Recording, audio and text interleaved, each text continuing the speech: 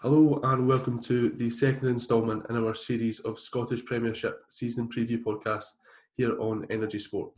Yesterday we focused on the champions, but today it's all about the challengers as we take a look at whether Rangers can finally topple Celtic and put an end to their rivals' hopes of 10 in a row. My name is Sean McGill and I'm delighted to be joined by Jordan Campbell, Rangers correspondent for The Athletic. Jordan, thank you very much for taking the time to come on today. How are you? No, I'm good, thanks, mate. Cheers for inviting me on. No bother at all. I'm sure a lot of Rangers fans and Scottish football fans in general enjoy your work on the Athletic, but do you want to sort of explain exactly what it is you do over there? Because it's not your typical sort of match reports and transfer rumours, is it? I suppose don't want to make ourselves sound like we're too different, but I suppose we just try and offer an alternative to what else is out there.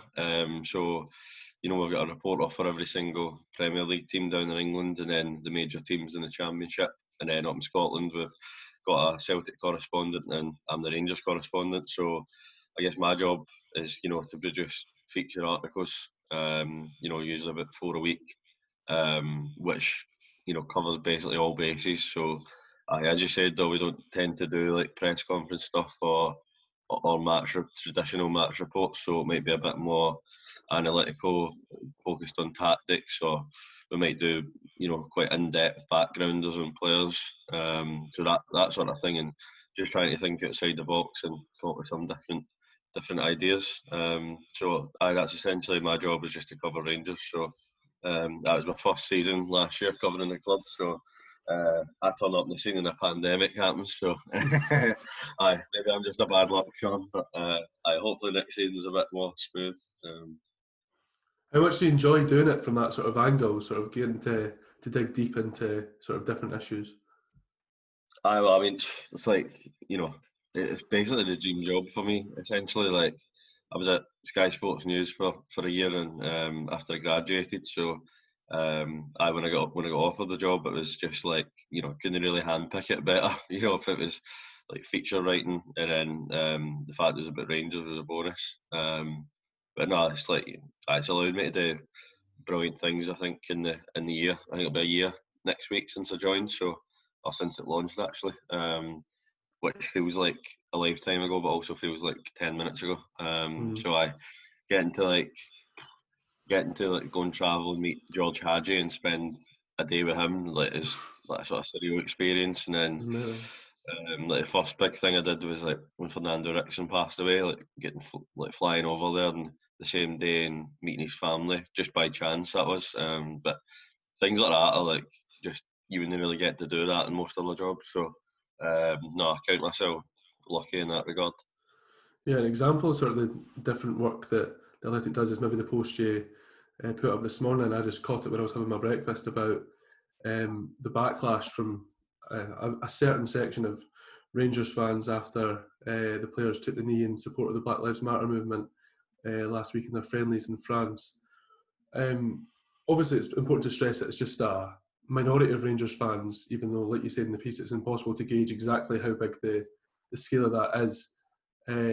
But what did you make of that whole situation last week, and how do you feel about the clubs gone about dealing with it? Well, I mean, I found like how divisive it was and how toxic some of the comments were. Like, I think you find that if you look through all the UK teams, most of them, the comments are very, very mixed. I don't think it's anything specific to one club. Maybe some clubs got a bigger problem than others, but it's hard to really gauge that online. On one hand, I just found it really disheartening, the fact that Rangers, they've got a team of 5 or 6 black players who usually start most games, yet people still find it impossible, or decide they don't want to support them for whatever reason that is. I find that just disheartening, considering it's a worldwide movement and it's pretty obvious that it's just an anti-racism campaign. I think people are trying to come up with reasons so they can't support it. So I find that pretty difficult to accept. But I guess there's the other side of that is, it is encouraging how many fans were supportive of it, and how many fans actually were not accepting the other side of the support, who were being a bit negative, and they were actually trying to clamp down on it and try to try to basically self-police their own support, because I think that's the only way it's going to change, really. If, the club, it's a year today since the club launched the Everyone Anyone campaign. And I was looking through February, I think I attended like the press conference where they were launching the fan charter, and I think the 8th, it was like the 13 pledges, I think, that every Rangers fan should sign up for. I think the 8th one was to be an ally of anyone who experiences prejudice. So, I think you've seen in the last week that some people, there's still society's still got a bit more progress to see happen before that's realised. But I think the club statement on Monday, said there's no place for these people. So I think today, I know you'll probably see Rangers announce a couple of more things and double down on anti-discrimination, when it's sectarianism as well, any sort of prejudice. But I think it is important that the club isn't cowed, and they're not cowed by this section of the fans, and they feel that they can come out and say Black Lives Matter, because I don't think it is a controversial statement to make. So yeah, absolutely. Before we get on to the upcoming season, I'd like to quickly take a look back at last year. It sounds a bit cliched, but it really did seem like a season of two halves for Rangers last year. Domestically, that is, for the second season in a row, they just seemed to completely fall away after that winter break, even though they had that fantastic performance and won at Parkhead just before the new year. How do you look back on last season? Where do you think it all sort of went wrong in that second half?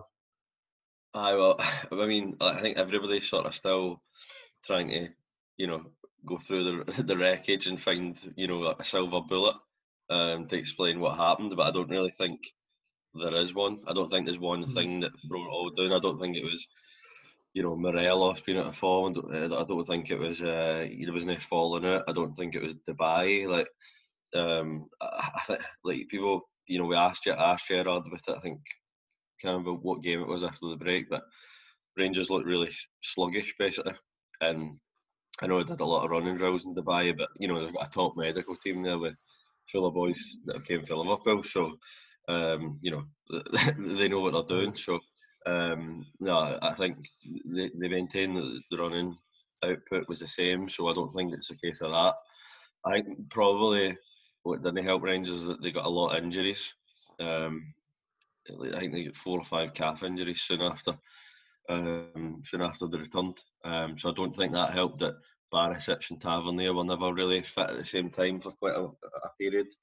Morelos obviously missed the first games back after his suspension with the Celtic game.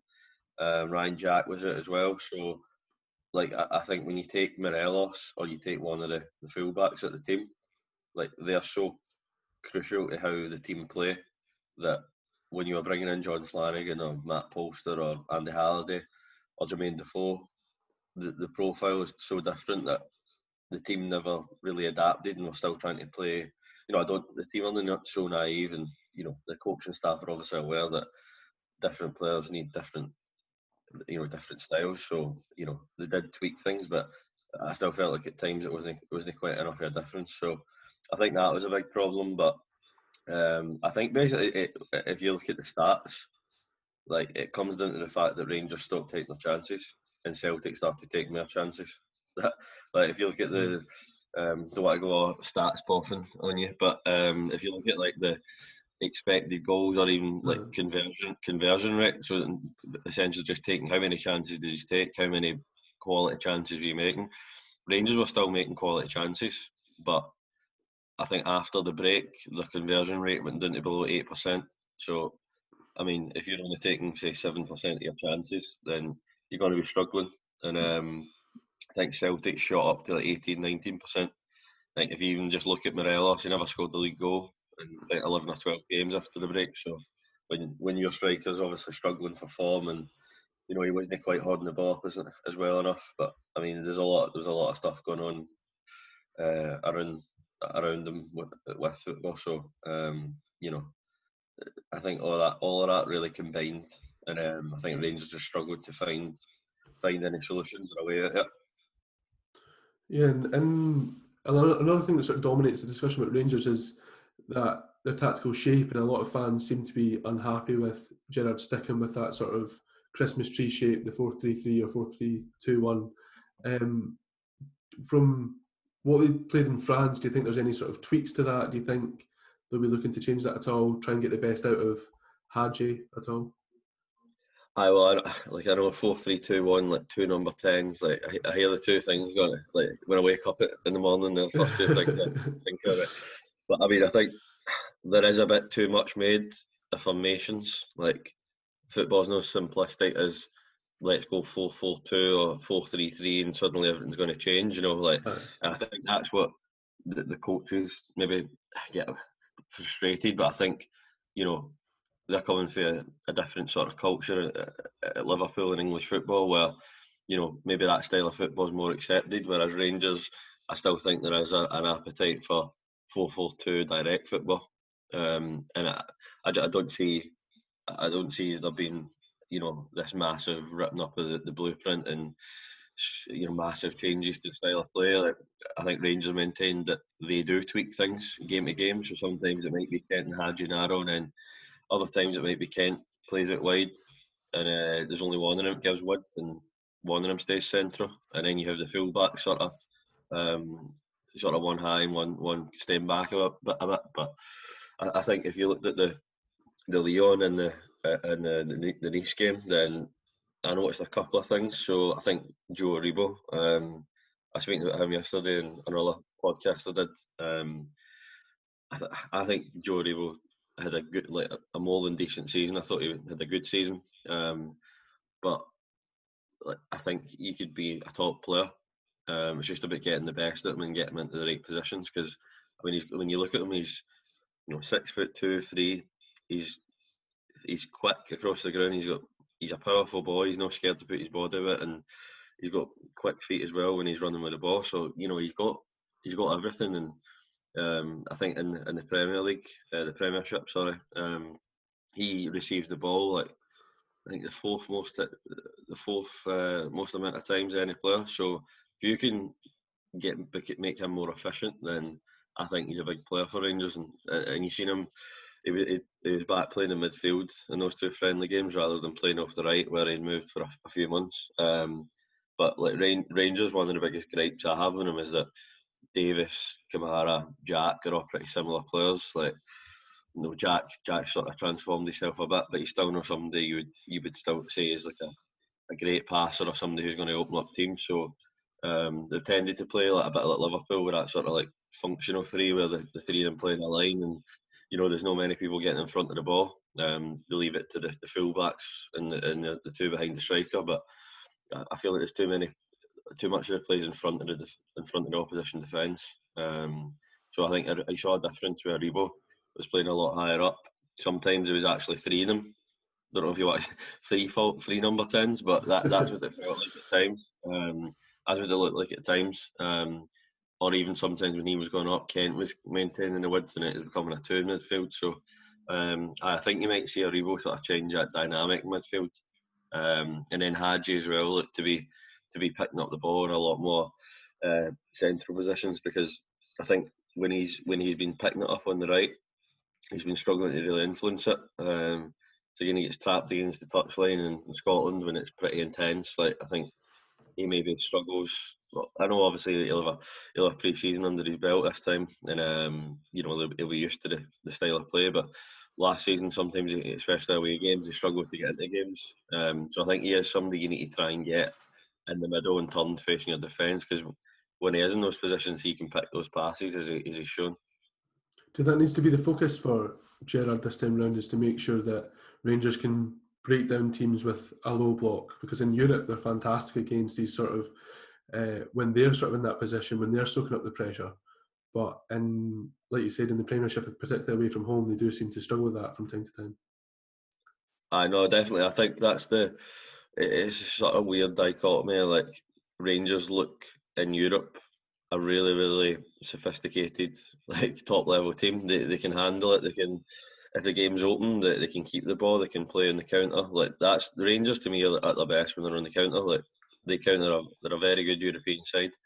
But I think you look at the shape at a possession. It's like clockwork, the way like the midfield sort of shifts over, and it's an unusual setup where the wingers don't press the fullbacks, but it works in Europe, and that's why they've shut out teams like Porto and Braga. But I think if you ask any Rangers fan, would they rather, for example, if you had to, and it's not a like either or situation, but if you had to get knocked out of Europe in the qualifying rounds this year, if it allowed you to be a better team in terms of not playing your Portuguese champions, but in terms of playing Hamilton and St Mirren and Kilmarnock, would you take that? And I think most of them would rather Rangers were a better side when it came to breaking down 10 men than it was counter-attacking against the top side. So no, I definitely think that's been the same situation for years now, though, is that Rangers, that's their Achilles heel, is that they still seem to struggle when there's no space in behind, and I think that still comes back to the recruitment. Like last summer, I think the summer window really let them down in terms of the players they brought in. Jordan Jones, Brandon Barker, Jake Hasty, Greg Stewart, Shea Ojo. Like, you wouldn't really look at any of them and say they were a success last year. Obviously, Ojo's away back and Hasty's away out on loan.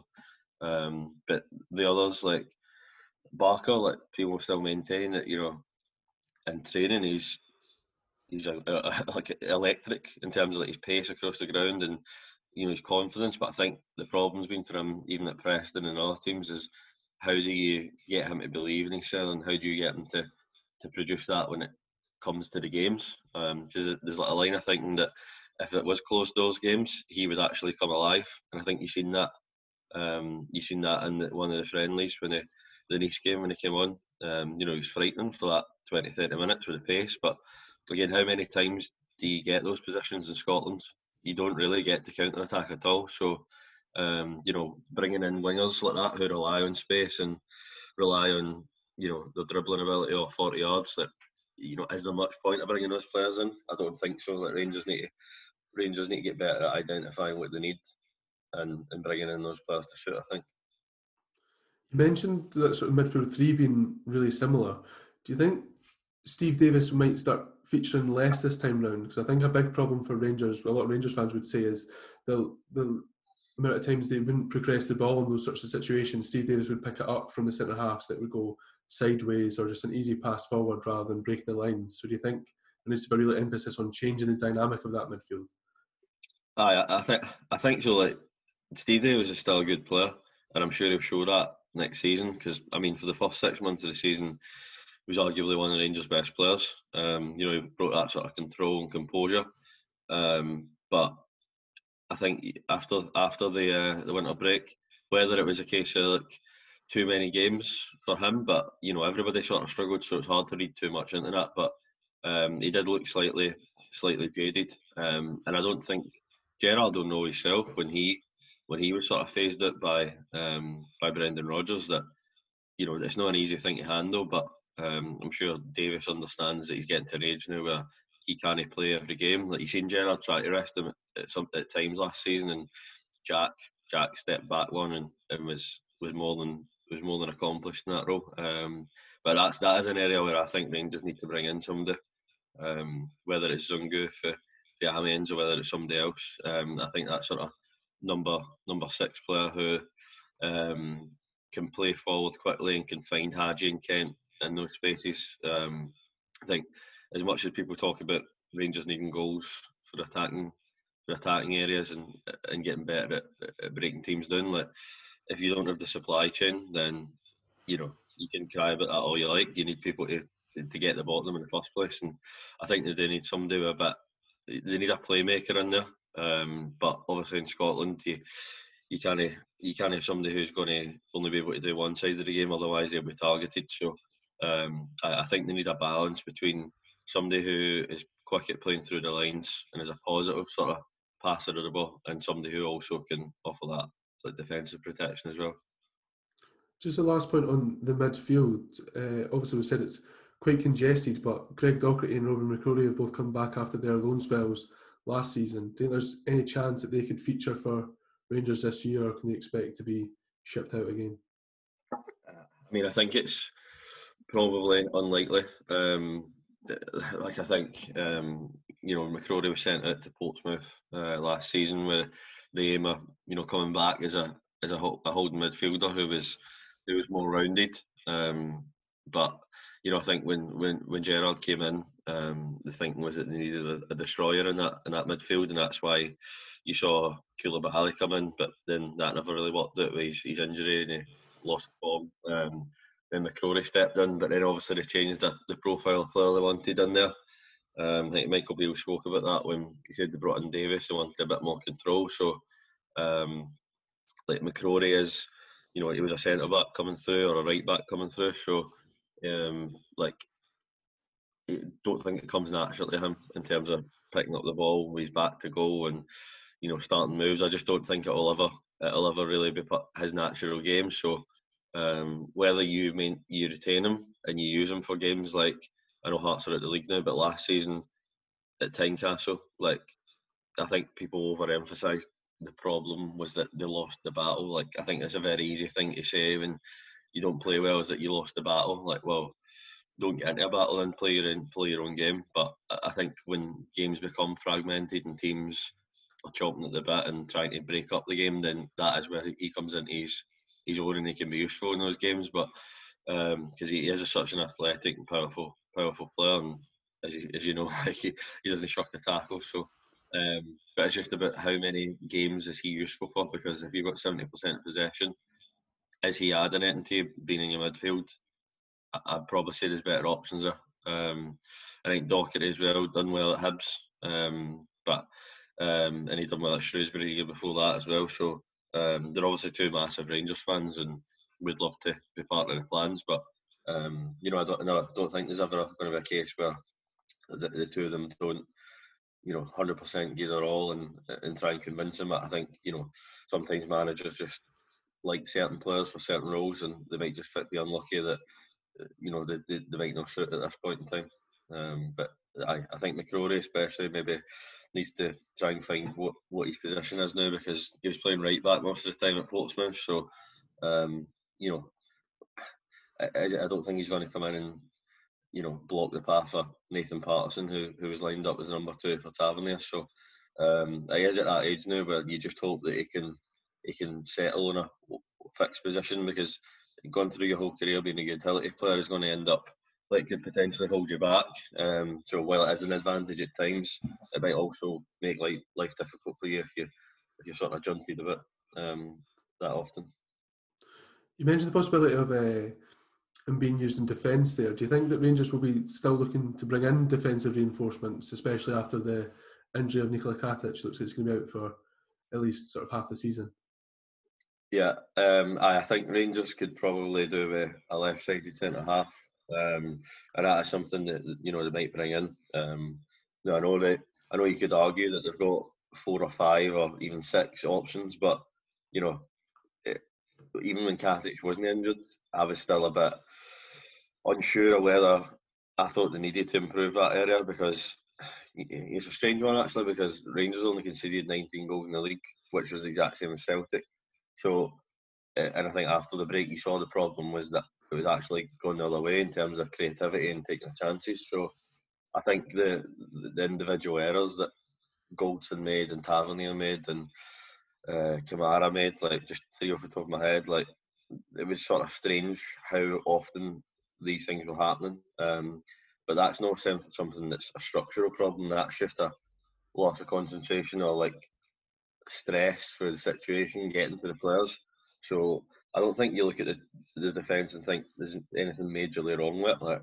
If Helander and Goldson can stay fit, I think they showed last season that during October, November, and they played together for nearly 2 months, where I thought they were a really good partnership and they really complemented each other. Obviously, Helander's got his certain weaknesses and he's quite slow in the turn, and Dyke showed one game that if you rough him up a bit, it maybe takes a while to get used to it. But I never thought he looked too flustered. Just one of those players who reads the game and doesn't really need to be that quick. I thought he complemented Goldson well. It always felt like Goldson and Katic was a bit of a fight. It felt like they were contesting against each other.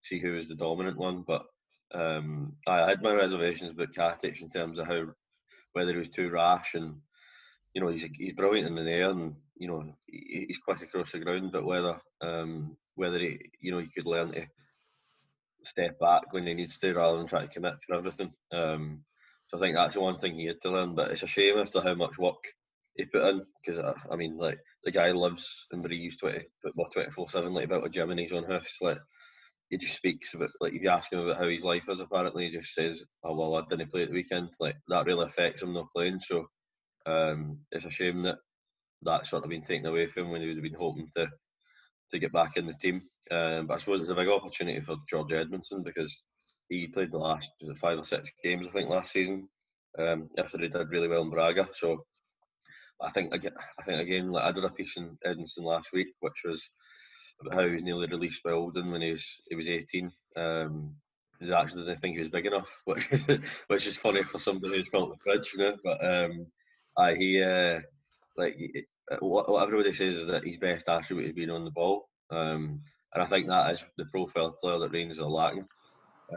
Like Christopher Ayer at Celtic is always a comparison I make, but well, defensively, I still think he's probably got his frailties if he goes into the Premier League. Like, on the ball though, when you've got 70% of possession, like, the spare man is always a centre half and they've got the ball. So why would you not try and utilise that? Because arguably, on the ball, how important is a defender's distribution?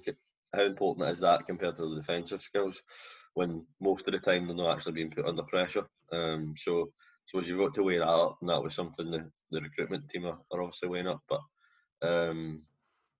I think a ball playing centre half who can drive it with the ball and commit teams, or who can play those passes like I was talking about in terms of like Davis, playing it a bit quicker into the midfielders. If you can skip the midfielders, play it into the strikers' feet, like, I think that could be a big benefit. But whether Edmondson is good enough for the ball at his feet's another matter. Because I think in the Nice game, especially during the week, like, there was maybe 5 or 6 times where I knew he should be credited with the fact that he was trying to be brave and trying to play these nice, cute passes. But obviously there's a balance where you need to pick the right times, and there was a few times he nearly cost a goal, or left like 40 yards of space behind him. So obviously he'll get better with time, and he's definitely improving. So I wouldn't write him off, but it's just whether you're happy going in with Goldson, Hollander, and Edmondson, because Hollander obviously had his injury problems last year with that foot injury. So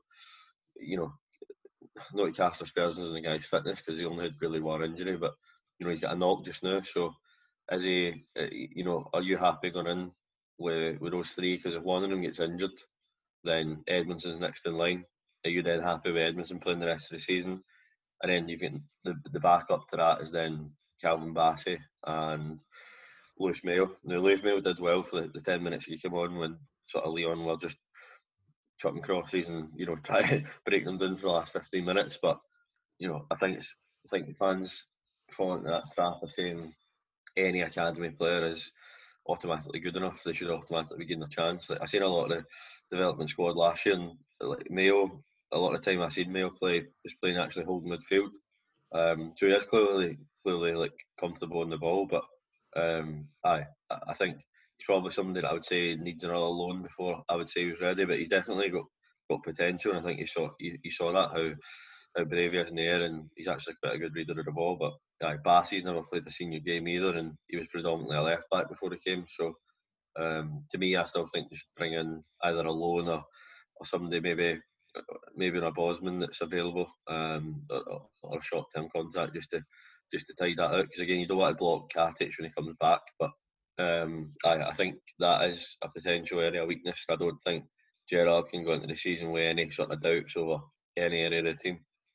So we've spoken a lot there about sort of individual things that Rangers need to work on to improve this season. But speaking more generally, what is it that Gerrard and this Rangers side need to do to sort of really challenge Celtic and try and put a stop to their 10 in a row bid? Well, I mean, like, if you looked at the first half of last season, you would just say more of the same, essentially. Because I mean, the form as they were going into the winter break was really strong, and I don't think anybody would really envisaged them having a lot of problems against the smaller teams, because Rangers and Celtic were just racking up points. I think probably this season I imagine you'll see a pretty similar start for both teams. I think they'll probably both come quickly at the blocks, and I think for Rangers, the test for them is that we know Celtic won't relent. Like they'll keep going because they've been there and done it. It's second nature to them to just rack up the victories. Like if Rangers put together a massive run, I think that's the big test for them, whether they can keep their cool under that pressure. Again, like this might help them actually in a way that there's no crowds for the first however X amount of months. That actually might help them in terms of getting over the end of last season and completely getting out of their minds. But I think when the crowds are back and when the pressure's on, can they keep playing their own game? Can they, or does it force them to become too sort of haphazard and rush their thoughts too much? Because I think it did seem like the team was stressed last year. Just when as soon as they lost at Tynecastle, it felt like there's just sort of like massive pressure on their shoulders, which was really stopping them from expressing themselves. And they just didn't look themselves. So I think I know that's a sort of intangible that you can't really measure, but there are big things in football about how you deal with pressure and how it affects your confidence. So aside for the actual football, I'd say that's the biggest test in terms of mentality. So I don't think that a lot of Rangers fans make it as if it's like, oh, they just never wanted it after the break. Like, you're not telling me these professional players who are still in Europe, having come through 4 rounds of qualifying 2 years in a row and beating Celtic, 3 or 4 times. You're not telling me that they don't give everything. Of course, it's just it's a very simplistic argument to make that whoever wants it more wins. That's not always the case. Like, I don't think there's any lack of effort for the players. I think it's just maybe some characters struggle with the pressure, and obviously that needs to change. But I think people think it's easier than it is for these players because at the end of the day, they're human nature, and there is a lot of pressure on them. What's your gut feeling then? Do you think that Rangers can really challenge? I'm sure you don't want to jinx it, but do you think they can give it a proper go this time round? Do you think that mentality issue can be sorted? Well, I mean, if you'd asked me this in January, I'd have told you that I think Rangers are probably they look the real deal this season, and I think it'll go down to the wire. So if you ask me right now, without Rangers bringing in anybody, I know they've brought in Hadji and Bassey and McLaughlin, but without really bringing anybody else who's going to come into the first team and the starting 11, I would say maybe slightly short. I would say they're probably an attacking player short.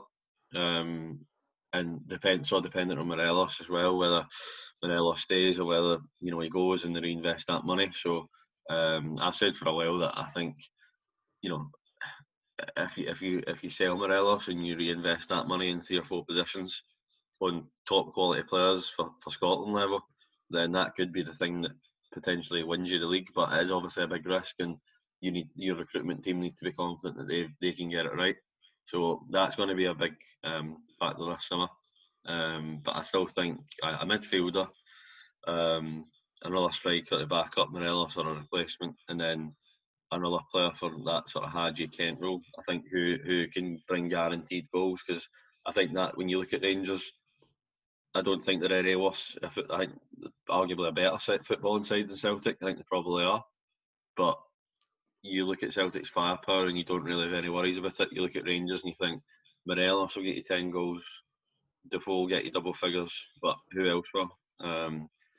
Hadji looks like he could improve in that department. Kent, obviously, he got 7 last year, but he still lacks that end product. And I think, just to go back to Joe Aribo again, like, to me, I think Joe Aribo could be massive this year in terms of taking Rangers to the next level. Because all your progress comes from bringing in players outside the team. Sometimes it's just about coaching the same players and making them get better all the time. Because if you look at that, he just turned 24 yesterday. Hadji's 21, Morelos 24, Kent's 23, 24. Like, that's a good age group to have those 4 players. And that's what Rangers should be going for. So I think there's got to be a bit of patience. But if they can get those players to the same numbers as your Forrest, Edward, Griffiths, Elyounoussi, Christie, like McGregor, Rogic, like you get 5 or 6 names there who season in, season out reach there or thereabouts, double figures. So I think that's a big thing for Rangers to make sure they've got enough firepower, that they're not overly reliant on Morelos or any other player.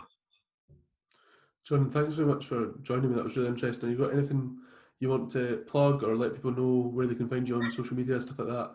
Well, I think people have had enough of me plugging for the last year. But no, I'd say, well, I did that racism piece this morning, so I suppose that's pretty topical, and people will have their opinions on that. But I thought it was important to cover that and be honest Definitely. about the problem in the Rangers support and across society. But I mean, probably a couple of bigger things I've done recently is who really is Alfredo Morelos, a sort of life story of him, which get made into a Tifo video. So It was, if you it don't was want to pay, brilliant. Brilliant. I really enjoyed it. if you don't want to pay for it, you can watch it for free on there. But apart from that, like maybe a Michael Beale piece or Hadji interview or whatever. So or actually Jermaine Defoe masterclass. That's the best thing I've done. But that's enough plugging for me. So.